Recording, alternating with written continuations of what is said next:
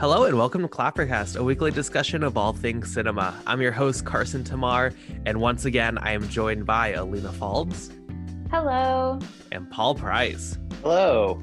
We have a lot to get through today. We have finally, after we talked about the nominations, we gave our predictions, we have the Golden Globe results.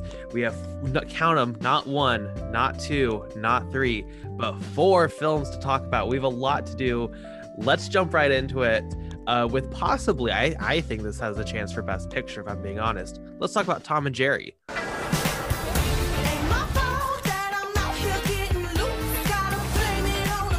This hotel has been host to 4 presidents, 3 popes, 2 kings, and we're about to host the wedding of the century. Do you think you're qualified to take on this position? I shine under pressure, like a diamond. Or Rihanna. One other thing. We have a mouse problem. In Tom and Jerry, one of the most beloved rivalries in history is reunited when Jerry moves into New York City's finest hotel on the eve of the wedding of the century, forcing Kayla, the event's desperate planner, to hire Tom to get rid of him.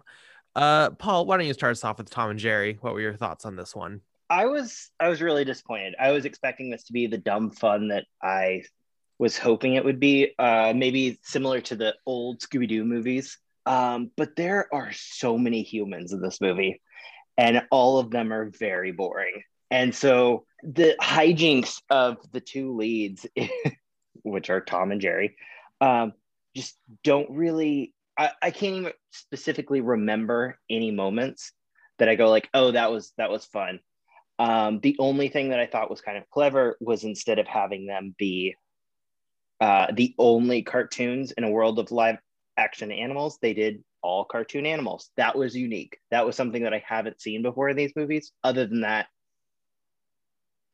it's not even particularly great for kids. It's kind of disappointing. Yeah, I also was not a very big fan of this. I actually related it very much so. This week I rewatched The Last Airbender by M. Night Shyamalan, and it's like a really relatable experience because I feel like whoever made this just hasn't seen Tom and Jerry. Yes, you have that bit of slapstick, but for some reason they really do just make Tom like the hero. I wanted him to kill Jerry the entire time. The animation solid in this time where like you get these live action, like realistic. Sonic the Hedgehog had that, Detective Pikachu, though I do like the animation in that. Having these really good cartoon characters, it was refreshing. I like when they interact with the world. They had that scene where they like tore apart the hotel room. That was fun. But yeah, this is unfunny. It is very, very, very boring. I don't know. I think kids will like it. There's enough like slapstick here to where it will probably be entertaining for them. But I just don't think this got the characters right. It was very confusing. Yeah, I ended up watching Tom and Jerry with my little sister while we were at work together. Because we used to watch like a lot of cartoons like Tom and Jerry and Looney Tunes and like all of those like cartoons in that realm with our mom. So it was disappointing based on like how much Tom and Jerry I have watched as like a child, because you're totally right that Tom felt very out of character. Like Jerry felt like himself, Tom didn't. It was also neat that all of the animals were cartoon characters. I don't really understand the logic of that. Like it's very confusing to me that all of the animals are cartoons and then all the humans are like actual humans. And like the plot itself of the movie is just like kind of boring, and Tom and Jerry just like happen to get involved with this like celebrity wedding at a hotel. I'm just like it's just like such a stupid plot. I don't understand why like all of these humans like needed to be involved when we could have watched Tom and Jerry just kill each other for 2 hours. Yeah. And the villain Michael Pena is such a confusing character because he goes full on villain, and then the movie's like, but he didn't. And it's like, no. There is no redeeming this character after what he's done. And then he's like just chilling the rest of the movie, and everyone's like, sure. There's no comeuppance for him. And it's such a weird choice because that's part of what's fun in those movies is, you know, eventually someone has something bad happen. This ends up being one of those, like, nothing goes wrong for anyone except that poor British girl that gets her job stolen. She's kind of a bitch though. Like, she was literally just looking down on Chloe Grace Moretz's character for wearing what? A leather jacket? Get the fuck over yourself. I also like that she says it like she currently would be dressed for a job interview at any given moment. Well, you should be in this economy. And I'll see what your guys' opinion on the animation style really bugged me. The lack of shadows, I don't think worked how they thought it was going to. And I never saw them living in the world. There never felt a heaviness to their characters. They felt like cartoons placed on top of live action. Like a specific moment where I really felt it was when Colin Jost is hanging out on top of the elephant. And I never for once was like, oh, he's on this elephant. I was like, I wonder how this rig worked that he's floating on top of that they later CGI'd in an elephant. It was never, there's never something in it that feels consequential. Even like when, their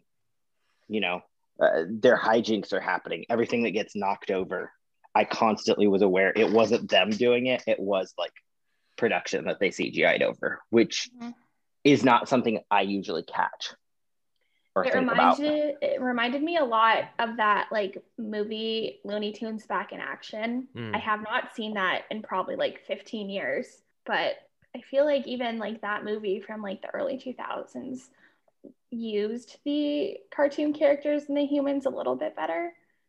From what I watched that movie when I was 6, so like but that I don't know, just. And so like maybe I just did not realize it because I was 6, but it was just like bizarre seeing human characters interact with cartoon characters because you can tell. I mean, I hate to say you guys are missing the point, but like they're not trying to pass these off as being real characters. Like clearly just cartoon. I had no issues with that because like it never asked you to suspend your disbelief. So like the fact that I was never able to, if anything, I was more impressed like that scene where they're destroying the room and how good it looks, in my opinion. See, I guess that's using something like Scooby-Doo, which I think is like the gold standard for these kind of kids movies. I hope you mean Scooby-Doo 2 Monsters Incorporated, but yeah, go off. Monsters Unleashed. I just feel like there wasn't something that made them exist in the world. And I understand what you're saying with, they're cartoons, but there's something with that animation style, and it's the lack of shadows, it's the overall camera choices and things. It never felt like they were there in any capacity, not even as cartoon characters, which I feel like is a budget issue more than anything. This feels just a little unfinished at points in terms of the animation style. But overall, like if a kid will get through it and not be bored, I guess it's doing what it's supposed to. But I doubt that personally. I mean, there were quite a few of the jokes that I remember chuckling at, and I can't remember any of them now. And when I did watch it like a couple of days ago, I texted my friend who nannies, and I was like, the kids might like this. Because there are like certain things that would be good for kids, and there are other points where I'm just like, It's just the plot of this movie just seems to keep going like on and on and on when it could have been like resolved at so many points. Like the wedding that's like happening just like keeps going wrong, and that was just like very annoying to me because most of the thing that's going wrong is like not Tom and Jerry's fault. It's just the like groom being really freaking annoying. And the whole time I was like watching that couple, I was like, why is this girl with him? It's God. Defending the groom though. She takes around this ring that's like supposed to be at least $500,000 and takes it to so many places that she could have lost it at any number of them. I mean, people do that with wedding rings all the time though. Like you're supposed to be wearing on your like, wedding weekend. Yeah, like it's definitely like makes sense that she would have it with her at all times because that's what you're supposed to do with a wedding/engagement ring. But like the fact that the groom was just like not listening to her and like getting all this like extravagant stuff, I'm just like, calm down. Just because you're rich people does not mean you have to have this obnoxious elaborate wedding. Like riding elephants and all these things, like it's exhausting. And just freaking listen to your partner. He just made me mad. He was just so annoying. Every time he came on screen, I was like, this guy is the worst part of this movie. I will say I like Chloe Grace Moretz. I think she was fine. She's good. I like her as an actress quite a bit. And she doesn't have a lot to play off of here, but I think she does a good job. Yeah, she definitely does a good job with what she has. I don't like Chloe. and I thought this was a good performance Oh for my her. God. This is where she needs to stay in movies that I probably won't see more than twice. Okay. You're well. willing to watch this movie twice. Good on you. I definitely am about to watch it again today because the family wants to watch it. And they were like, "You watched it without us?" And I was like, "Yes, for the podcast." We have 27 days before it leaves HBO Max, I think. So got to get on it. You didn't like Yeah. Greta or like the miseducation of Cameron Post? She's so good. No, she's not, but I'm glad she exists. Good for her existing. No, she's not. She's not one of my favorites. I haven't liked her since she was a little kid. She's like a kid now, so that's not good. Isn't she like 24, 25? Probably everyone is. She's an adult woman now. She is. Oh yeah, she's 24. Oh, just celebrated her birthday. Happy birthday, Chloe. Paul doesn't like you. That's fine. Okay, so transitioning on from Tom and Jerry, I guess we can just stick with the streaming services from HBO Max. Let's jump over to Hulu. Let's talk about Lee Daniels, The United States versus Billie Holiday. Don't you know who this is? She was thinking of something more special. I'm downright flashy, you know. Ladies and gentlemen, Miss Billie Holiday. Reporters keep asking me, Billie, why you do the things you do? This is what I tell them. I love me. We love you. When I take NAACP says Billie Holiday is the voice of our people. I think we should integrate the audience for this show. Let's change it up a little bit. You know, blacks and whites sitting together. You knew what you were getting yourself into when you decided to come on the road. Get out my goddamn clothes. I'm gonna take everything except your bra and your man. Which one of my songs is your favorite song? Strange Fruit. Yeah, it's a song about important things, you know. In The United States versus Billie Holiday, the Federal Bureau of Narcotics launches an undercover sting operation against jazz singer Billie Holiday. Paul, why don't you start us off here? I really like Precious. It's one of my like go-to Oscar Beatty favorites. But I really feel like Lee Daniels since then has really lost his way on like what he's trying to do. And I feel like he's constantly pushing for awards glory in almost everything he does.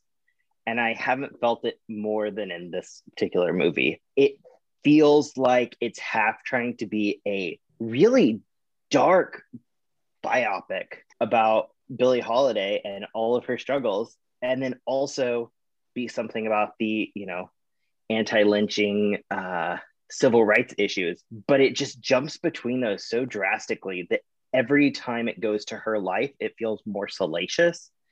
And every time it cuts to the more racial equality issues, it really struggles to feel relevant a lot of times within the movie itself. It's just a really odd film overall. And I think Andra Day does a great performance, but the movie's just very weak.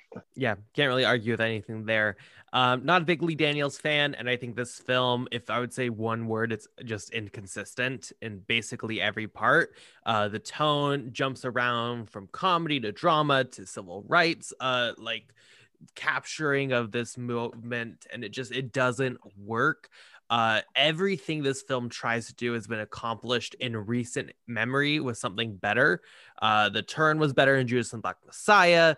The actual like social commentary about the civil rights movement was so much better, and like literally a ton of other stuff. I will say I appreciate seeing kind of a unique angle on it.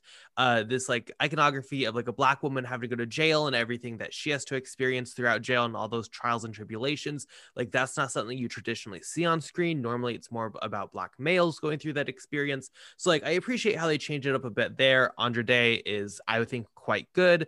But yeah, I mean, the movie just, it doesn't come together. It has so many different it has its feet in so many different pots, and it tries to be so much that it ends up just being nothing. I don't know anything about like the actual Billie Holiday. Like I don't really listen to like jazz music, and the only thing I know about her is that she happens to be a jazz icon. So I was hoping like that this movie would tell me more about her, and it just felt like it was making her look just like a bad person. And was, I don't, it, like, there are certain points when it like makes her out to be like a villain, and it really focuses on her like struggles with like her drug addiction and all that, and it feels like that's all that she is at points, and it's really a shame because I was reading a bit about her after, and I'm like, there's so many other things you could have focused on with her, and I think she deserves a better biopic than this. And Andra Day was really good in this.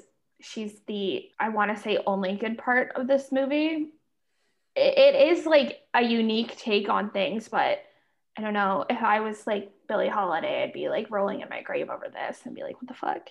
It is a pretty intense hit piece on a woman who's been dead for, over 50 years. And it's odd that a lot of the choices just feel like how to make her a more complicated figure. I've seen a lot of people referencing it to Judy, the movie that won Renee Zellweger the Oscar last year. And I think part of the reason Judy, although it's not a great film either, worked a little better is that we have an understanding of Judy Garland, and like we're vaguely aware of the aftermath, but not really fully explored. So that's why that movie was able to fit a specific, need the audiences have. With this, like you're saying, Alina, most people don't know much about Billie Holiday. So for their entry to be like, she's into drugs, she's a lesbian, it's just like, it felt very like, the Daily Mail version of Billie Holiday at points. I think Judy's an interesting comparison because I love Judy. I really, really like Judy. But I think why it works is because it's showing all of her like flaws and stuff, but you see how she's overcoming and how she's dealing with the trauma from the past. And like it builds this very compelling narrative and makes her very likable despite her flaws. And you can kind of understand that. Billie Holiday, this film really doesn't paint that picture for Billie Holiday. It doesn't make it understanding why, why is she on drugs? Why is she doing all this? Yes, you can say it's because of the stress of the civil rights movement, blah, blah, blah. But like, it doesn't create this compelling image of like understanding. It doesn't do a good job causing the audience to feel sympathy for her. It just does like, it just has it be, she's on drugs, she's doing all this. And it's just not a compelling like way to tell a story. Yeah. It's very interesting how they connect the civil rights movements and specifically talking about lynchings to Billie Holiday through her song Strange Fruit. That's such like, I listened to the song after, and Andra Day's performance of it in the movie is very good. But anyway, it's really interesting. But Lee Daniels makes a lot of graphic choices with showing like the lynchings, which makes sense because they are graphic and violent, but also it's very difficult seeing those images, especially when most movies about the Black experience are about like terrible things like this, and we have to see these terrible photos over and over and over again. And like, again, I'm not Black, but I've heard from a lot of people, like Black people who've watched this movie and others, that it's tiring to see these things over and over again. Yeah, that's how I felt when I was watching, when a lot of those images came up on the screen. And then at the end of the movie, when they're talking about how there's a bill going through whatever your United States government is, I can't remember if it was like the Senate or something, but there's like an anti-lynching bill going through like now that hasn't passed. And the fact that this movie has taken place like 50, 60 years ago when a similar bill went through and that hasn't happened yet, it's just so crazy. So I don't know, like, I don't like that we have to watch all those images over and over again, but at least it's relevant this time. Like, that is freaking crazy that you guys don't have an anti-lynching bill. As a Canadian, that is freaking nuts to me. God. Proud. It's called a frame story. A frame story. A frame story. I've never heard of that. So a frame story, basically, here, we're going to get into a little lecture that people who already knew what this was are going to be so annoyed. Frame story basically is where a narrative is inside another narrative. So the frame story is her interview, and then the story that's told underneath is the narrative. It's just a way of telling stories. It's what like the Decameron does and Canterbury Tales and all that kind of stuff. But I don't think the interview is necessary whatsoever, except to show another racist white person, which I feel like we had gotten already. So the whole interview was just really annoying. Also, the actor was really, truly terrible. It was one of the worst performances in a movie, like full of kind of like bad performances across the board. People like Garrett Hedlund are just putting in like really basic work. I was kind of disappointed with everyone who wasn't Andra Day, which kind of leads me to believe Lee Daniels only focused on her performance at some point and just didn't care about anyone else, because every scene without her feels very slow. Yeah, it's a shame because like there's other genuinely talented people in this movie. Like Trevante Rhodes is in this as like an FBI dude, and he was amazing in Moonlight. And in this movie, he's just like, okay, I'm here. I'm portraying Billie Holiday. That's all I'm gonna do. And I'm just like, okay, like you're being wasted, and that really sucks. Well, moving on from that film, I think another film that I think generally we're not a huge fan of. Let's go to Night of the Kings.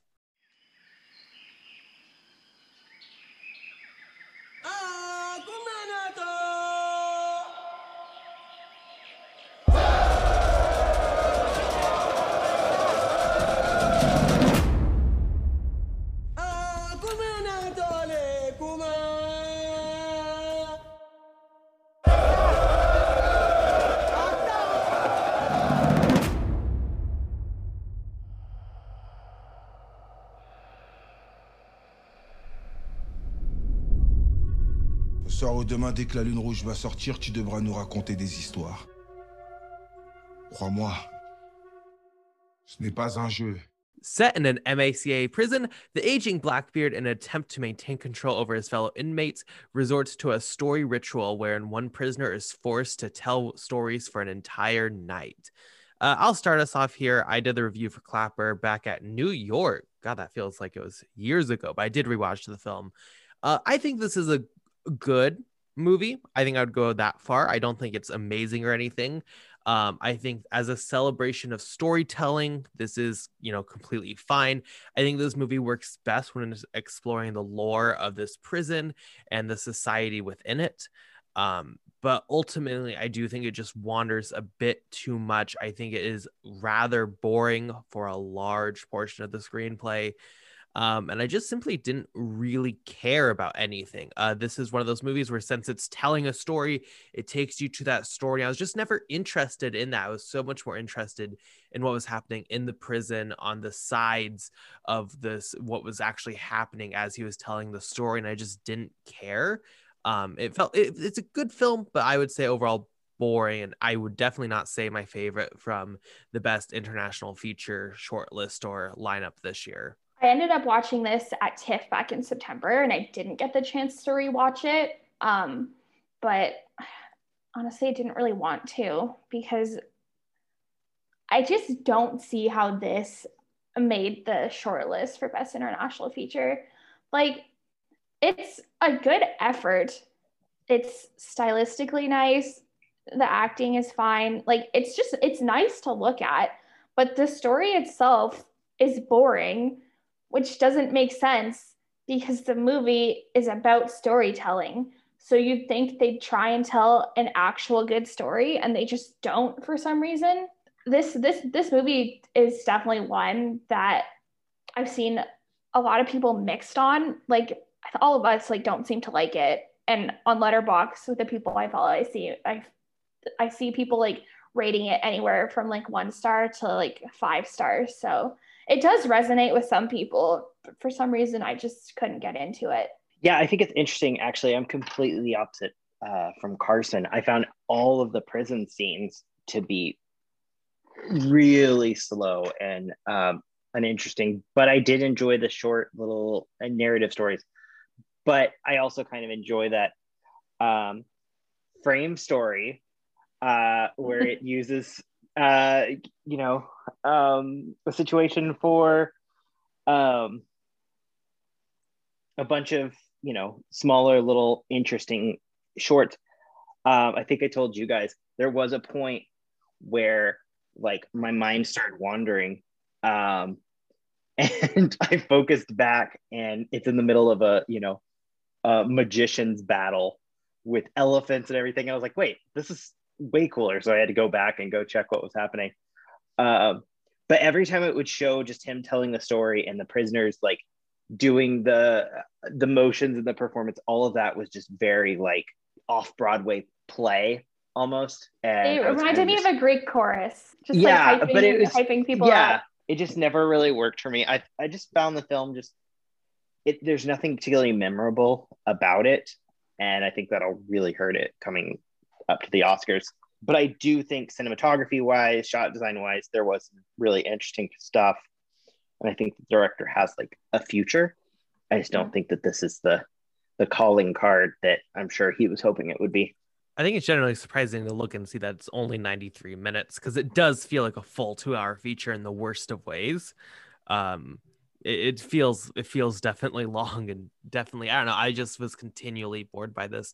I do think it is frustrating to see something like this get this platform when there's so many, like every year I try to see as many international features as possible, and there's so many good ones that were submitted this year that didn't get this spot on the short list. And I think it's only because Neon picked this up, which I don't really know why Neon picked it up, but go off Neon. It's not quite as good as Parasite, but we're not every film's gonna be. Yeah, I think that the Neon backing will push it to doing better, but it doesn't really make sense. It's a low budget feeling film. I wish there was more that there was to say about it, because I did find all of it very pretty to look at. Out of the movies we're talking about, that was the one that I was like, oh, the cinematography is great in this. But the actors, for the most part, feel a little rough around the edges. It's not his first effort, but it feels like a great first effort film.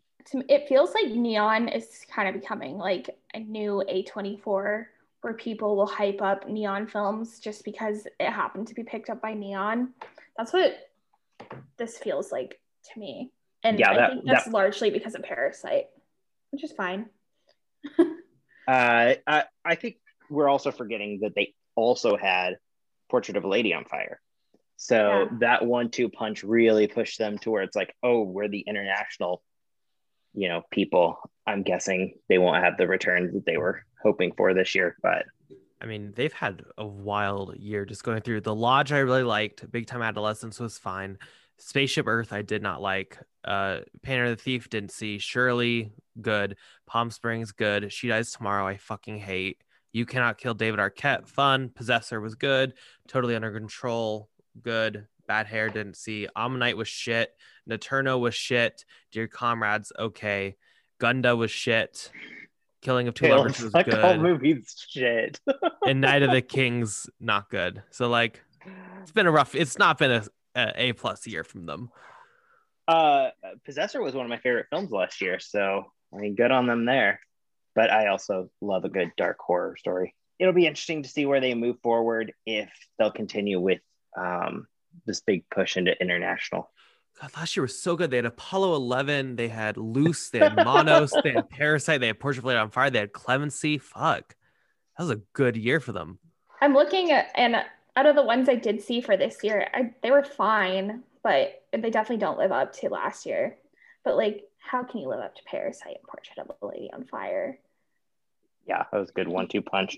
But it will be interesting. Same with A24, which Neon is more of the overall kind of awards baity one. And then I guess A24 is becoming more of the film Twitter indie kind of cred, because none of their movies, for the most part, have been getting really much awards nod. Isn't that weird though? Because like they won Best Picture. Like they clearly can do it when they have a good campaign. They just stop giving films good campaigns. It's very weird. Bizarre. Let's talk about Sony Classics. Okay.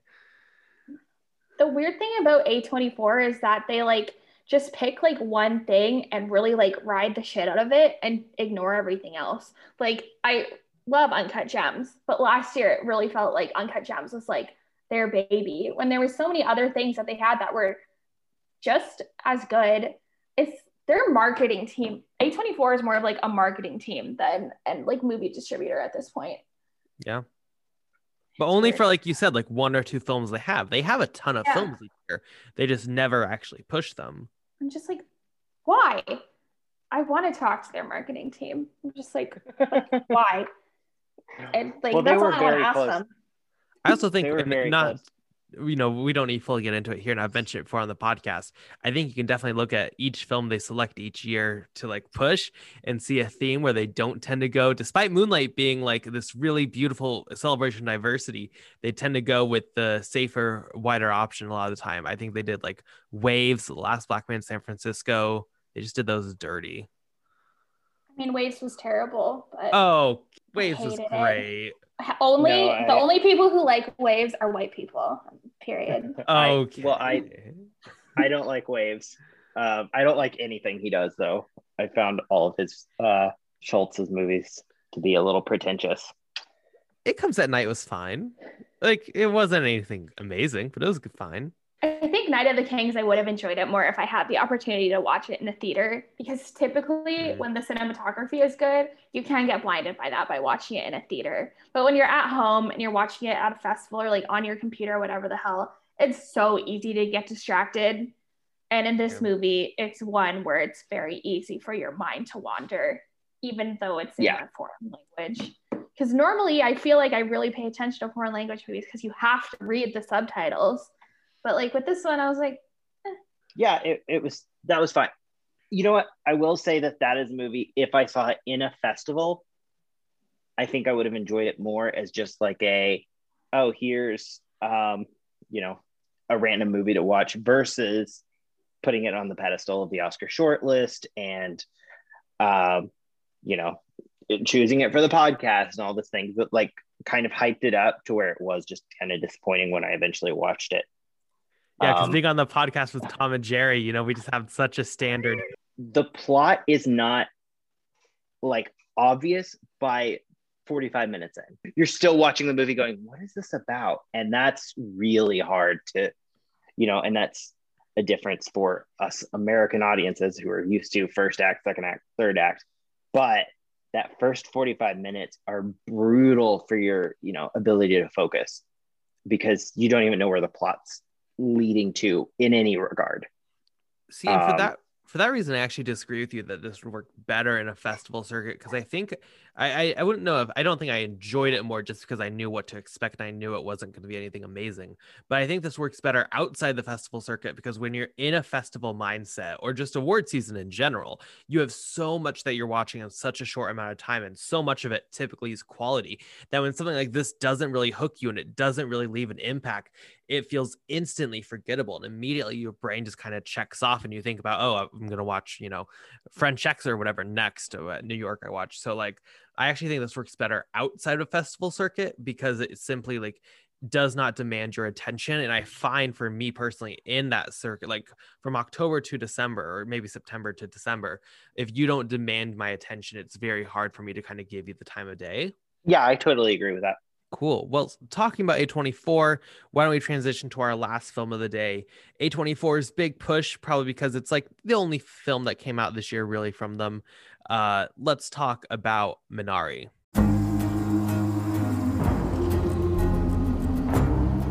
David, look! They're wheels! Wheels? 여기 대체 어디야? 집이지. 우리 새로 시작한다고 그랬잖아. 이게 그거야. 아빠는 빅 가든 하나 만들 거야. What a wonderful day to be in the house of the Lord. If you're here with us for the first time, please stand. What a beautiful family. Glad you're here. How's your daddy like that new farm?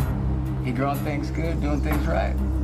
Yes. In Minari, it's the 1980s, and David, a 7-year-old Korean-American boy, is faced with new surroundings and a different way of life when his father, Jacob, moves their family from the West Coast to rural Arkansas. Alina, why don't you start us off here? What were your thoughts on A24's Minari? I really enjoyed Minari, and I'm happy I did, because it seems most of my friends didn't like it. I was like, why? I thought it was fun.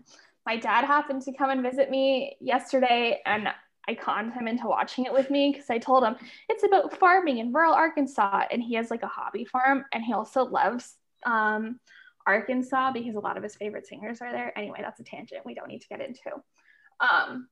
So I mostly wanted to watch it with my dad because I wanted to hear his like farming opinions on it, which is bizarre, but like I had a good time watching it.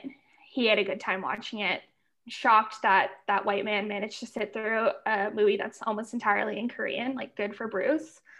Yeah, I really enjoyed Minari. The family that happens to move to Arkansas, I thought they had a really like cute dynamic. Alan Kim, who plays David, the little boy, is so freaking cute. I wish his older sister had a little bit more to do.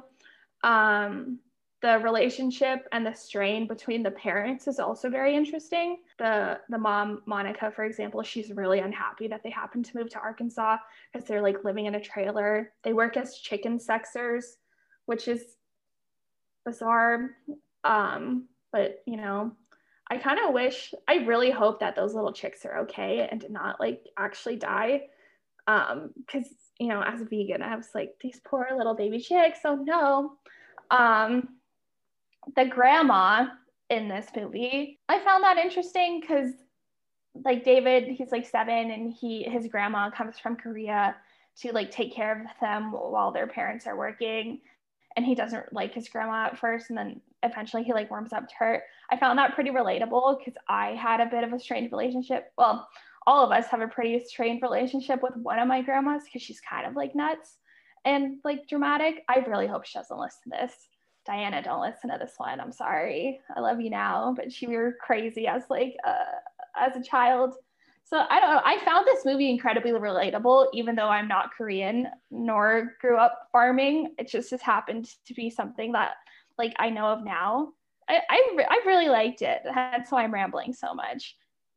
So going back to what I said about Night of the Kings not working in the festival like award circuit, Minari, the first time I saw it was at like 10 a.m. for a film festival, and I just did not dig it. So I rewatched it. I was excited to because everyone loves this film, and I'm positive on it. I think it's the best film we're talking about today by far, but I don't think that really says much.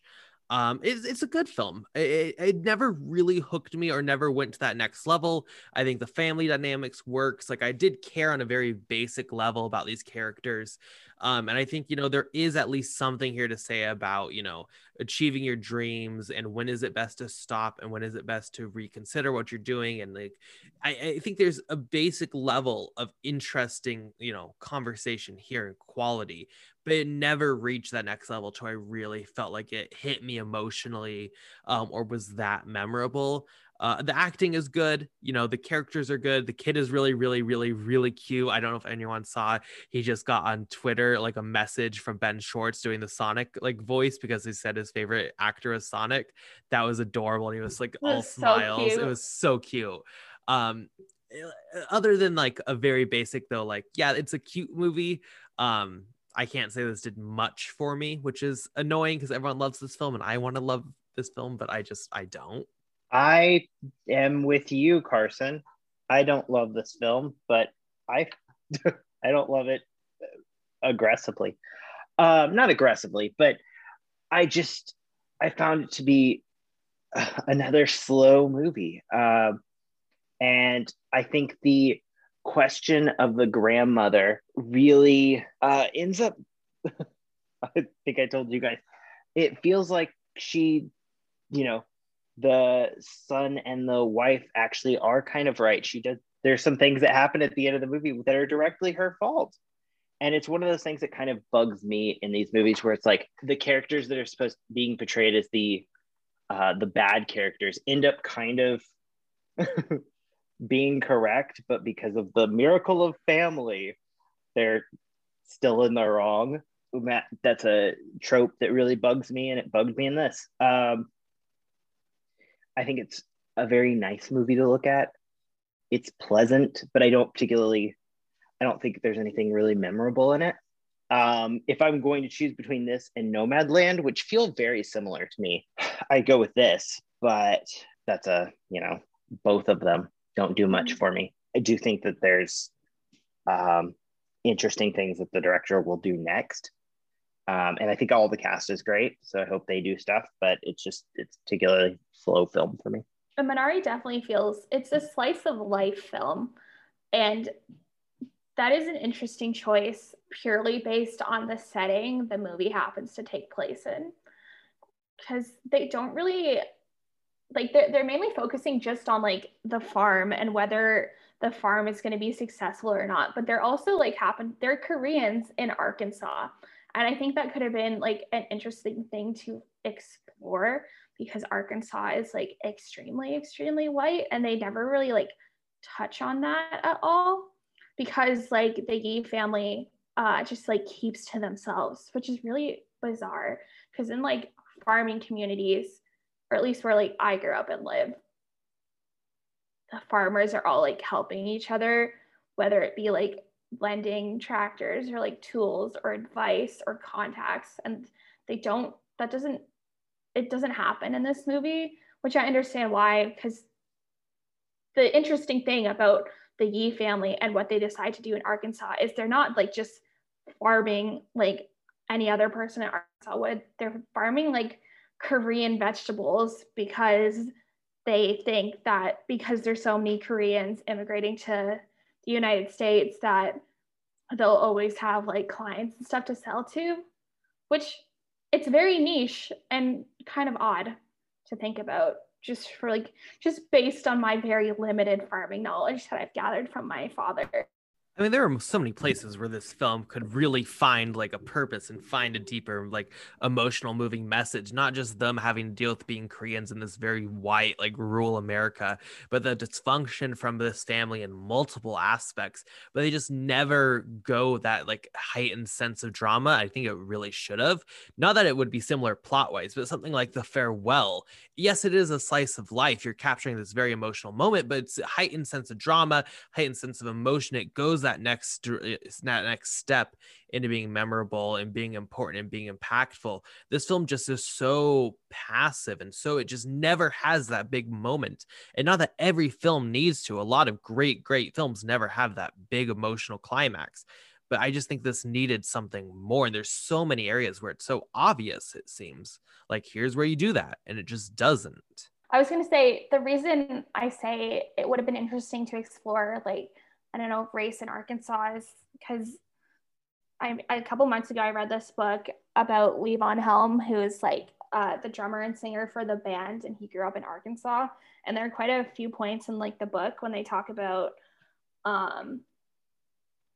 granted, this was like the 50s, so it's about like 30 years earlier, but I don't think Arkansas would have changed that much, just purely for race relations. It's like they talk a lot about segregation and all these things, especially with like African Americans and white Americans, and I don't know, it's just, and also like I grew up in a very like white farming town as like a brown person, and that's always something that has like very much affected me, even though like my family has like kept themselves just like the Yi family in this. But like it's very hard to avoid those things when people like don't like you, and like I feel like I'm kind of shitting on Arkansas, but it's just like it's a known thing that they're kind of shitty people to people that aren't white, and I'm just like, why? It's bizarre. It's a bizarre choice to me, just based on my own experiences. I will say, defending Arkansas, since it's where my family is from,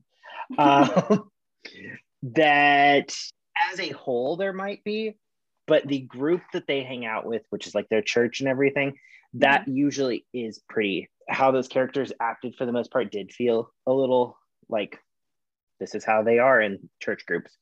As a whole, church groups in the South are pretty open. It's when you're outside of those church groups that things can hit, but that family never really interacts with those people. Yeah. So I do think that in that way,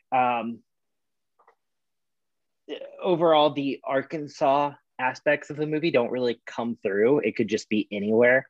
Arkansas is very low education style. All these people did not seem like that. When I go and see my family there, it's a big change from the rest of the US. But they're all very sweet people. But I didn't like watching it. I never went like, oh yeah. Like my my grandma's house probably is around where this movie was set. And there was nothing about the feel of it that I felt like, I'll watch a movie from Texas and I feel like, oh yeah, I'm back in Texas or California or anything like this. This didn't feel like Arkansas. And I don't know the director's background, but I don't think he has a strong connection to Arkansas. He grew up in Arkansas. The Minari. Did he really? It's semi-autobiographical. That's why I'm so confused about this whole Arkansas thing. It doesn't feel like Arkansas to me at all. And he grew up on a small farm in rural Lincoln, Arkansas. He's from Colorado. That's why I'm talking so much about Arkansas, because they don't it doesn't feel like there's a connection, even though there's supposed to be a huge connection, because essentially the Lee Isaac Chung is supposed to be David, but it could be anywhere. It could be anywhere. But yeah, it's odd that he should have a huge connection to Arkansas, and it just doesn't feel like he does. I agree. Okay, so actually, I'm curious, who is supposed to be the big push right now for Best Supporting Actress? Is it the grandmother, or is it supposed to be? It's the grandmother. Okay, Yeon Jun, I believe her name is. Yeah. Interesting choice. Because I thought the woman who played Monica, the wife, had the flashier of the two performances. But I guess this is, a push for a unique older actress who's it feels similar to the push for Farewell, when there were other performances that I thought were better, but it's the grandma that everyone connects to. That's what I was just about to say. I feel like she had more buzz than the grandma from Minari does, and if she couldn't make it in, I don't think the grandma from Minari is going to make it in. Though, I mean, she's showing up a lot of places, so it's not dead in the water. I don't know if I feel confident in predicting her. And before we go any further, let's hear a word about the sponsor for today's episode. Okay, and we are totally at the exact same recording time that the rest of this podcast is. Golden Globes just ended literally minutes ago, and it was a long show, but we're going to give our thoughts. Before we go into the movies, why don't we just generally talk about, is there anything you want to talk about from the television categories, any speeches, looks, wins that really stood out to you at all? I thought Rosamund Pike's red tulle dress was really iconic, because she's also wearing combat boots, I think, with it. I really liked Anya Taylor-Joy's green dress. Who was that girl with the lime green? I believe it was oh my god, why am I yeah, I'm blanking too. Cynthia Erivo. Oh yeah, that was terrible. Horrible. But kind of iconic in a terrible way. Yeah. Joaquin Phoenix with the animal cruelty sweater, iconic. Love that. I think we need to talk about our man, Jared Leto. Cult did not come through. We'll talk about that in a second, but I was not a fan of the plastic flower. I liked it. I thought it was campy. Big fan of the mustache. The mustache, yeah, it was a good mustache. Yeah, solid. But I don't know if it really was, or I've just talked about this man and now I'm looking into his eyes and he's seducting me into his cult. I don't know what is happening. The cult. Every time I talk about him, I get more and more positive about him, because it started at the little things where I was I hate him, and now it's I genuinely was excited when he came on screen. His knitted turtleneck is also kind of everything. Yeah, I think there was. Oh, I also like Amanda Seyfried's dress. Amanda Seyfried, her dress is cute. I think that's it out of memorable things. I will say I don't really follow TV, so none of the wins here really stood out to me that much. Good Night for the Crown. I guess Josh O'Connor. I like him, so good on him. John Boyega, good on him. Yeah, I'm happy he won for Small Axe. I'm disappointed Small Axe didn't win. Yeah, I do love Steve McQueen had to sit there directing 5 really great, important, socially relevant movies, and they're no, the kind of shitty series about chess is better than that. Think so. That's pretty iconic. Yeah. Paul, did anything stand out to you when it came to TV? No. I mean, I guess Ted Lasso not winning was surprising. I was expecting that. I think if I really go through this, I'm not happy about a single win across the entire board. Yeah. I'm gonna have to like really check it, but I think every single choice was bad. Throughout the night, you just kept saying like, "Oh, as long as it's not this person," and then they would win. And it was And then it was the person. It was not good. Like you jinxed it. Well, It specifically feels like these 87 people were just mad at me. Well, we did make fun of. I think we've made fun of them on the podcast, so it's possible they listened and they were like, "We're gonna fuck with these people." Not me though. Yeah. I've not made fun of the Golden Globes. I love the Golden Globes. Golden Globes are family. Golden Globes is my best friend. Yeah. Except for tonight, which they Also, just really betrayed me. What a great statement. They all came out on stage and they were like, "We're sorry that we've been racist for years and decades, but like we promise we're gonna get better." That was pretty. Jane Fonda's was better. Well, yeah. Yeah. But like obviously it's Jane Fonda. So moving on to the film categories, we don't necessarily need to touch on everything. I'm just going to go through and name them. And if something really stands out to you, feel free to jump in. We have Minari for Best Foreign Language Film. Best Animated Film went to Soul. Best Original Song went to Scene from The Life Ahead. Diane Warren, Fuck Off. I don't like that song. I don't like that movie. So just go away. Best Original Score went to Soul or Sal. Sorry, it went to Sal officially. Not Soul. That was I don't know how you read the normal like word for soul and say Sal, but go off. Best Screenplay went to Aaron Sorkin for The Trial of Chicago 7. What a surprise! I know, right? Who could have seen this surprise. coming? David Fincher taking a shot right as the winner got announced was a big mood, I thought. He also took a shot for the Best Director one. I saw that. That's good. I like that doing he's it right. he's keeping the drunk Golden Globes tradition alive. Good for him. No one else did. They had I know. dumb ass like 8-minute skit of them being drunk, and it was like, okay, that's not funny. But like, where was the trashiness? It was a very like professional award show. It felt like, which it was tame. Yeah. Yeah. Best Director went to Chloe Zhao for Nomadland. Quite actually shocked there. I really thought Aaron Sorkin was going to take it. But we can talk about that also with the Best Picture once we get there. Best Supporting Actor. We started the night. Jared Leto did not win. It went to Daniel Kaluuya for Judas and the Black Messiah, which good on you. Love the performance. But also tragic. Yeah, it was. Happy it wasn't Sacha Baron Cohen, but like Jared Leto, the cult did not come through. What we learned. We need more cult. We need a bigger cult next time, and we're going to do it, Jared. Yeah. Best Supporting Actress, Jodie Foster for The Mauritanian. What? Did not see this one coming. I'll say number one, Cute Dog, but thought it would be Glenn Close or Olivia Colman. Yeah. Overall, so many of these felt like people choosing their third option. Like they assumed one would win, so they voted for the additional one. Because across the board, you would be like, oh, that's a shock. That's a shock. And that's kind of the thing with the Golden Globes. It's kind of known for that. But this year specifically, it was just like, oh, okay. Yeah. Yeah.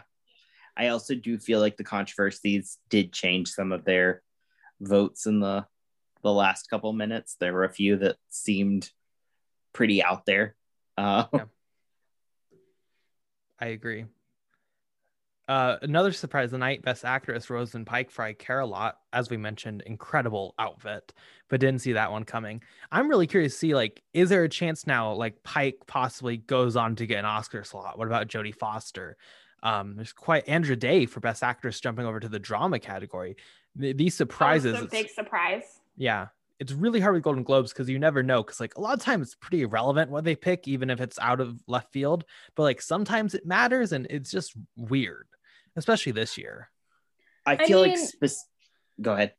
I was gonna say I saw people on Twitter saying that with like Rosamund Pike winning for this, it's like a late award for Gone Girl. I'm like, maybe we'll just pretend it's for Gone Girl for the Oscars. I think that this year specifically, there are so many odd choices that it won't have the impact that something a one big shock would. Like say if Carey Mulligan or Frances McDormand had won for best drama, then Rosamund Pike would stand out more. But since both her and Andra Day got in, I think that they'll kind of negative each other out in terms of like publicity, because both will be considered shocks. And so we won't see one coming up as a front runner. Andra Day could pull a Harriet kind of situation where it's the only performance that's pulled out of a movie that's just okay. Yeah. But I don't really see it. There's so much this year. That one's interesting in terms of, because they didn't shortlist her song. So not like Harriet got that double nominee for Cynthia Erivo. She won't, but it's just weird because you then see like, oh, it probably doesn't have industry support. Then it wins Golden Globes. So it's like, well. But I think especially with musical or comedy, I don't think anyone's coming out of that. Maybe there will be a bigger bump for Borat, but I think Bakalova not winning really screws that. Yeah. I think other than like makeup, that was their one chance, and that loss is huge considering it won actor, best picture. Like how she missed that is really kind of wild. It must just be Rosamund Pike's just really well liked, because it's not a movie or a performance that seems to have stuck out. Moving on to the actors, we have for comedy and musical, Sacha Baron Cohen, as I mentioned, for Borat's subsequent movie film. Chadwick Boseman did in fact win for Ma Rainey's Black Bottom for drama. Wasn't Anthony Hopkins, which I was sad about, but good on Chadwick. Great speech, I thought, by his wife. Very, very emotional. Definitely, I think is going to help like make it where people want him to win again, so that she's going to give another speech. And then best pictures, we had musical and comedy, Borat subsequent movie film, and best drama. I'm happy about it because it was my favorite film of 2020, Nomadland. If you listened last week, probably won't be shared by Paul, but I enjoyed it, so I'm of course happy with that. Yeah, no, Nomadland should never win another thing, period. But like I was saying to you guys, it is good that now we have the Oscar villain, and it is Nomadland. That is what we needed. It will go full force, and you will start seeing a lot of hot takes about why Nomadland is bad, actually, and every single one is right. Don't care what they say. But that does not necessarily mean it won't find best picture success, because historically that's definitely not a yes, but there is a difference that I think between the Golden Globes and the Oscars that causes some weird Oscar movies to win surprises is the ranked voting. I think that more people will dislike Nomadland than dislike something like Trial of Chicago 7. I'd be really surprised if Nomadland is that universally loved. In a pure theater setting where all these people are seeing it, maybe, but watching it on TV is a completely different experience, and I don't see a lot of those Oscar voters dealing with it. I agree with that to a point, because I've argued since it premiered at TIFF, it's not going to win a Best Picture because it's not at all an Oscar movie. But then you also have the Netflix bias possibly with Trial of Chicago 7. Plus, you have plenty of people against that. I think very clearly when you watch Golden Globes and the online reaction, that was one of the major like villains of the night was Trial of Chicago 7 once it won screenplay. So like, I do think it's interesting. Trial of Chicago 7 is definitely safer, but there is that Netflix bias. I could see them in this time where theaters are literally like fighting for survival. They just want to give it to one that didn't go just to a streaming service. But it did go just to a streaming service. We all watched it on Hulu. Yes, but it did have a theatrical run. Yeah. I mean, fair. An IMAX run even. Really? I didn't know that. Yeah, they had a 1 week IMAX run for it. Wow. I just think it's nice that Chloe Zhao won Best Director, because she was apparently the second woman ever, and like the first one since like fucking 1984. That's insanity. So I don't know. I could see it going all the way to the Oscars purely because, you know, we should really get some more diversity in there, and because it makes us look good. Do you guys think there's any number 3 that's kind of in the conversation at this point, or do you think it's just down to Nomadland and Trial? I thought Mank was up there, but after tonight, I don't think that anymore because it but we didn't can't win use- anything. We I'm can't saying use just from Golden Globes. but in general right now. I think Mank could have it really depends. We're gonna see once the nominations hit where people's brains are. If a bunch of technicals pop up for some weirder ones, editing, I could see. I think The Father losing as bad as it did really hurts it. This was, I thought, like the place where The Father would like it needed this, or it wasn't a contender really. I mean, still it might be a nomination contender, but not like a winner for Best Picture at least. Yeah. I don't know. It's so funny because 87 people shouldn't be, indicators of anything, but they are. More than something like the Critics' Choice Awards or anything like that. So I don't know. It'll be interesting. Any last thoughts on the ceremony overall? I thought technically, other than the first guy who was winning an award, I thought technically this ran incredibly smooth for the most part, especially the actual monologues that took place in two different cities. I thought those went really smoothly. It was long, too many commercials, but that's just kind of, it's an award show. And also too many bits. I'm just very tired of Tina Fey and Amy Poehler. I'm sorry. I didn't like Barb and Star, but when they came out, I was kind of happy because I was like, oh my God, somebody different. Because they've hosted so many freaking times. I'm tired of it. We should have had Barb and Star host. Yeah, I mean, that would have been amazing. We did a video call during the Golden Globes, just hanging out, and Paul's face with Barb and Star, he had like this sorrowful, like sad face the entire time. As soon as they came up, it lit up like a kid on Christmas. Yes, because Barb and Star is the only good thing right now. And also I love that the Golden Globes acknowledge the fact that they are currently being robbed of any chance of demolishing the Golden Globes. And I really think it would have been different if this movie had come out, 2 weeks earlier, 3 weeks earlier. Mm-hmm. I think you would have seen a bunch of different winners. But that's my personal belief that I will stick with till I die. I think that's all I've got on this. I don't have anything else. It's a bad year. Alina? Bad, terrible year. I don't have it actually wasn't that. I think that's one of my biggest takeaways is that this wasn't the dumpster fire that so many people were anticipating. At least, I'm sorry for you, Paul, but I think so many people were really anticipating this tear apart film tour and be horrible with Hillbilly Elegy and Trial of Chicago 7, and it really wasn't. I'm not mad about anything. I'm not mad about anything. I'm not mad about anything, but none of these movies feel like okay, I remember when La La Land versus Moonlight happened, and that whole not the end of that, but the whole time leading up to that, these two movies, and I was like, okay, these both have different appeals, but I can both see that they're good movies. A lot of these movies just don't have any spark to them. I would agree to me, and I feel like we're just looking at a whole list of movies that's sure, fine, whatever. And what's interesting is this is the most amount of movies submitted to the Oscars since I forgot what, the 70s or something like that. We're not we're acting like there's this dearth of movies. No, this, in a non-COVID world, this is the exact same lineup, and it's bad. I think it's just fine. It's terrible, and you're young. I dislike a lot of I've never disliked more films in award season. I agree. Even last year, you had 1917 and Parasite.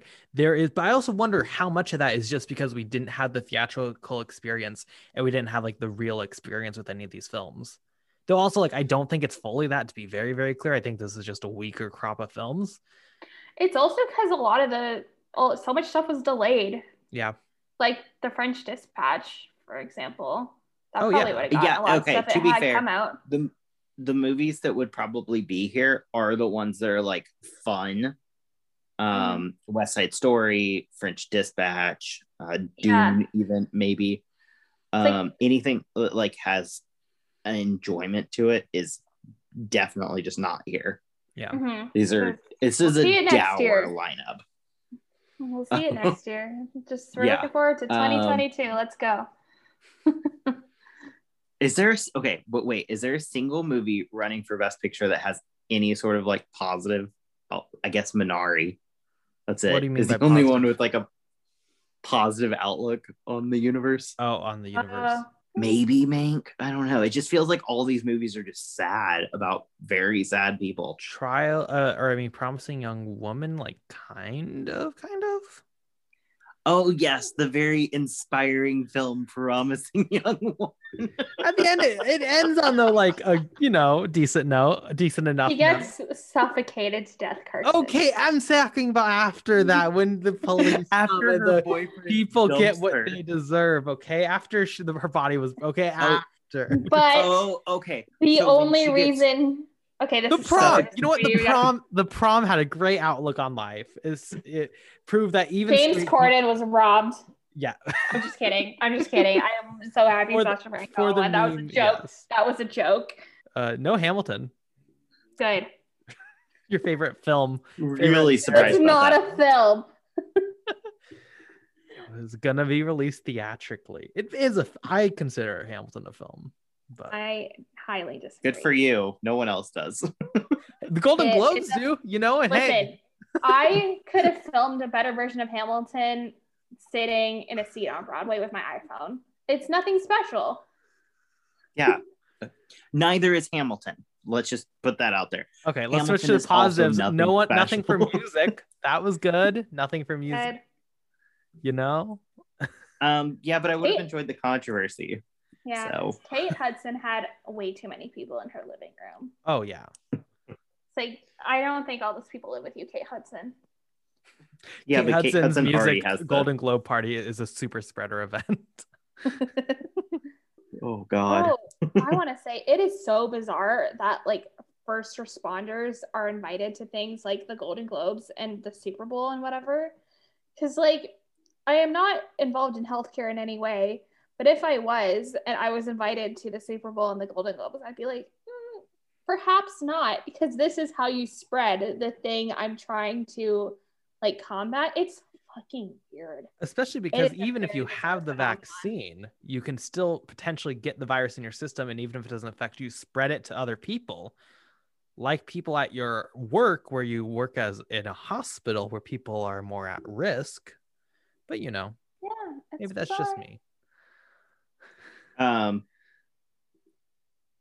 I do like that people online are saying that it was actually a really good night for Chicago 7 because it won't become the villain that like 1917 did, that probably sunk its Best Picture chances. And to round out Clappercast, we like to end on the crew's latest film recommendations.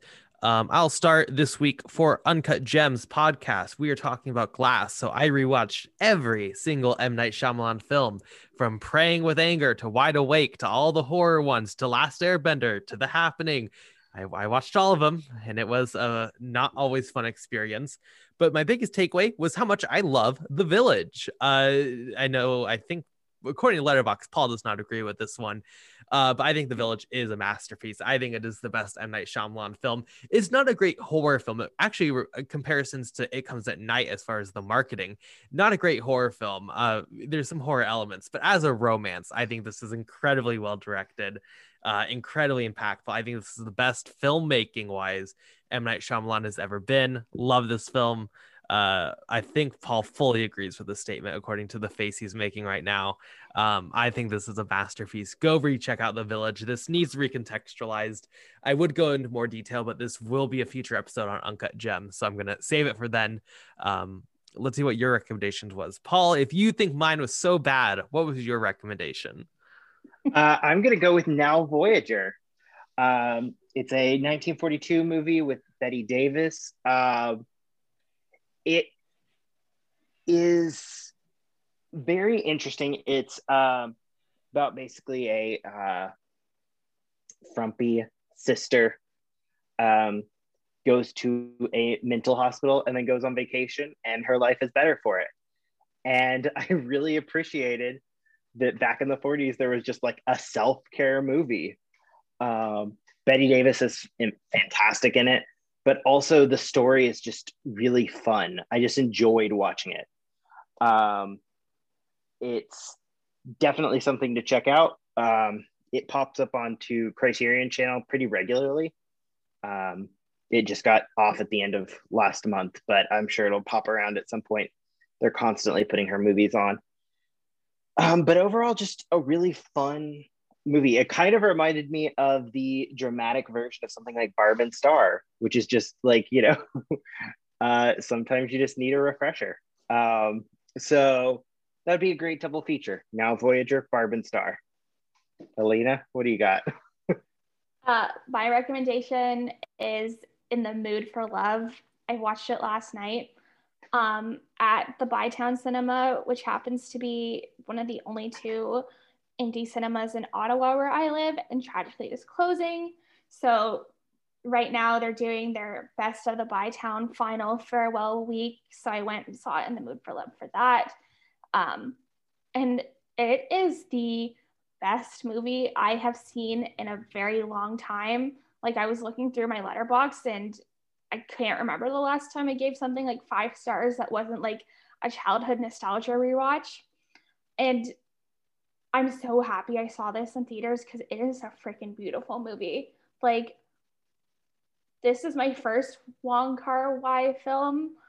So I didn't know what to expect. And I knew everybody loved it.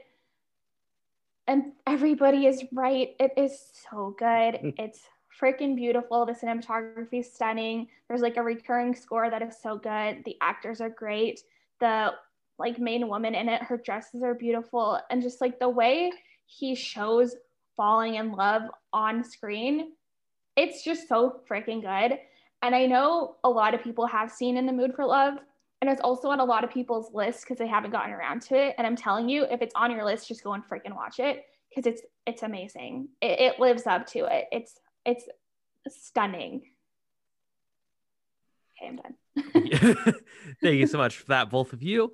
And that's going to be it for this week's episode of Clappercast. Where can we find everyone on social media? Lena, why don't you start us off?